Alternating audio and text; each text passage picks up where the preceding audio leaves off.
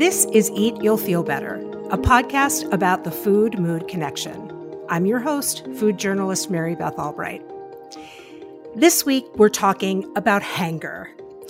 The theory that the physical feeling of hunger is often accompanied by emotional feelings of irritability and just anger generally. That's what it comes from. The mashup of hunger and anger together is hunger. And there's the reason we're talking about this is there is some really groundbreaking science about hunger that we'll talk about in a few minutes. But first, it's just interesting to me that this definition of hunger was added to the dictionary in 2018. I mean, obviously, hunger, H-A-N-G-E-R, means a lot of different things in both slang and dictionary English. But it was added, this definition of hungry and angry together was added to the dictionary in 2018. And the reason that's so interesting to me is because humans create words to describe feelings and concepts that are experienced by more than one person. I mean, just generally, there aren't a lot of words that would describe something that only one person feels, right? Because it's not universalized. And for some reason, the idea that you're so hungry, that you're feeling the feeling of hunger so acutely that an emotion arises alongside of that physical feeling, came to some kind of critical mass in the year 2018. So I want to frame the general conversation around hunger, around why we, and I very much count myself among this group, why we lucky people who have access to so many different kinds of foods at any different time, and foods that can remain intact after being thrown in a purse or a bag for a year, and you can find it a year later and you can still eat it and not get sick. That we lucky people who have access to that kind of food are experiencing this kind of deep hunger. I mean, logically, it just doesn't make sense because you don't feel about hunger when you're talking about, people who are literally starving in this world. You hear it when we're talking about people who are in an office and, didn't have lunch until 2:00 or something like that. It's used in this very casual way. And logically, it just doesn't make sense that people who have access to whatever food we want, whenever we want it, can still be this hungry. And of course, not everyone has this privilege of plenty of food in the world. But those of us who do, again, including myself in this group, are still allowing ourselves to get so hungry that it affects our emotional well-being. And I think it goes back to the obsession with thinness and food control that really are the hallmarks of diet culture. And I'm personally reflecting on the ways that diet culture still rears its ugly head in my life, even though my work every single day is focused on promoting the science of the food-mood connection and using food in a positive way to influence your emotions. And still, even though my chosen job is working in the space that values food's positive effect on emotional well-being over foods contributing to me getting farther away from some body ideal of being thin and as small as possible, even though I value food's contributions to my body and to my brain and to my spirit, I still often ignore my own hunger. When those first indications of hunger come up, I still experience them sometimes as something to be repelled by, right? Something to ignore and just hope it goes away. Something to save for when it's more convenient. And honestly, something to suppress. Because there's something in diet culture that tells me, even though my work is counter to this, even though science tells me differently, there's something in diet culture that sticks into my mind that says to me, the longer I stave off hunger, the less food I'll eat. And in diet culture, eating less is always better. So no matter who you are, what you're feeling, if you eat more of anything, there's just a stigma around that. So that remains very much lodged in my head. So let's go back to the science here.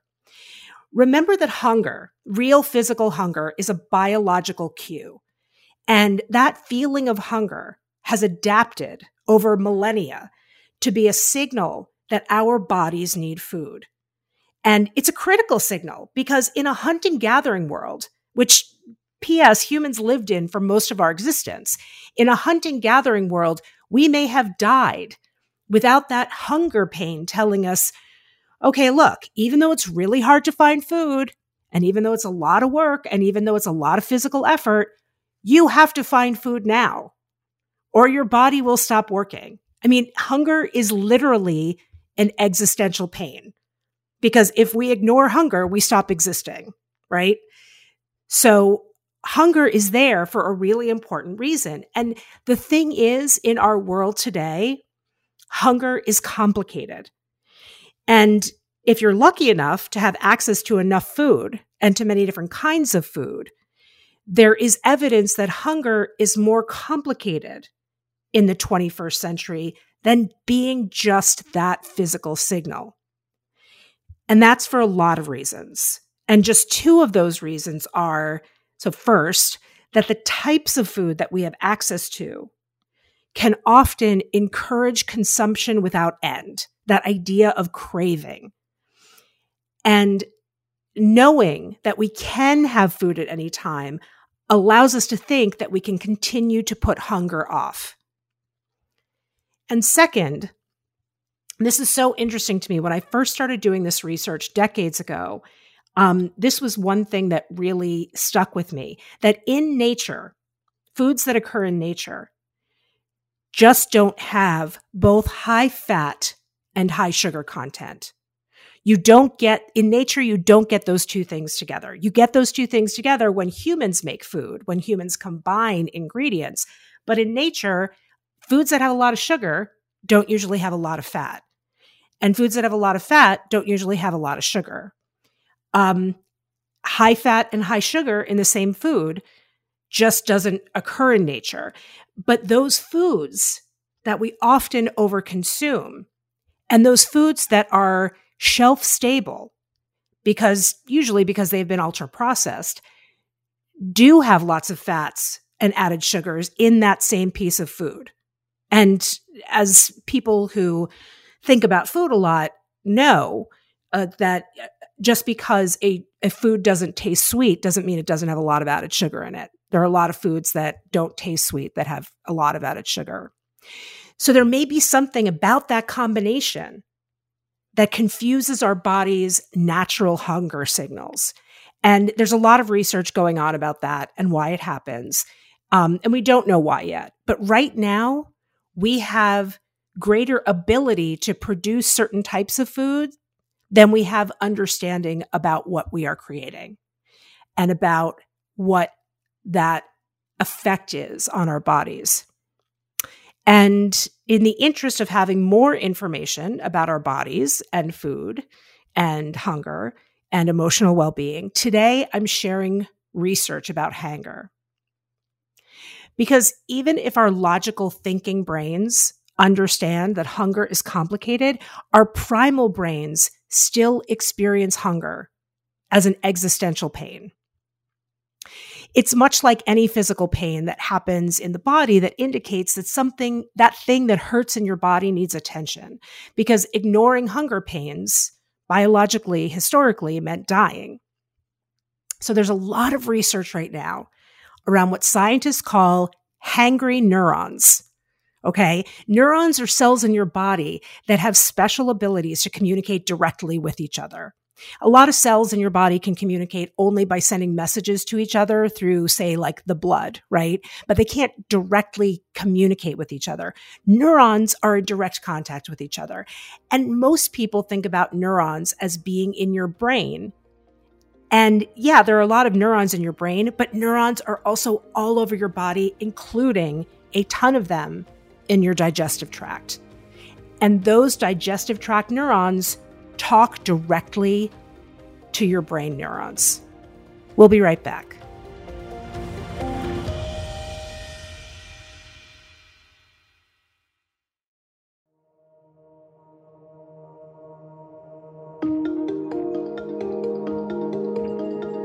So there are a lot of hanger studies that show what a lot of us already know, why we came up with a word for it, right? For hungry and angry together.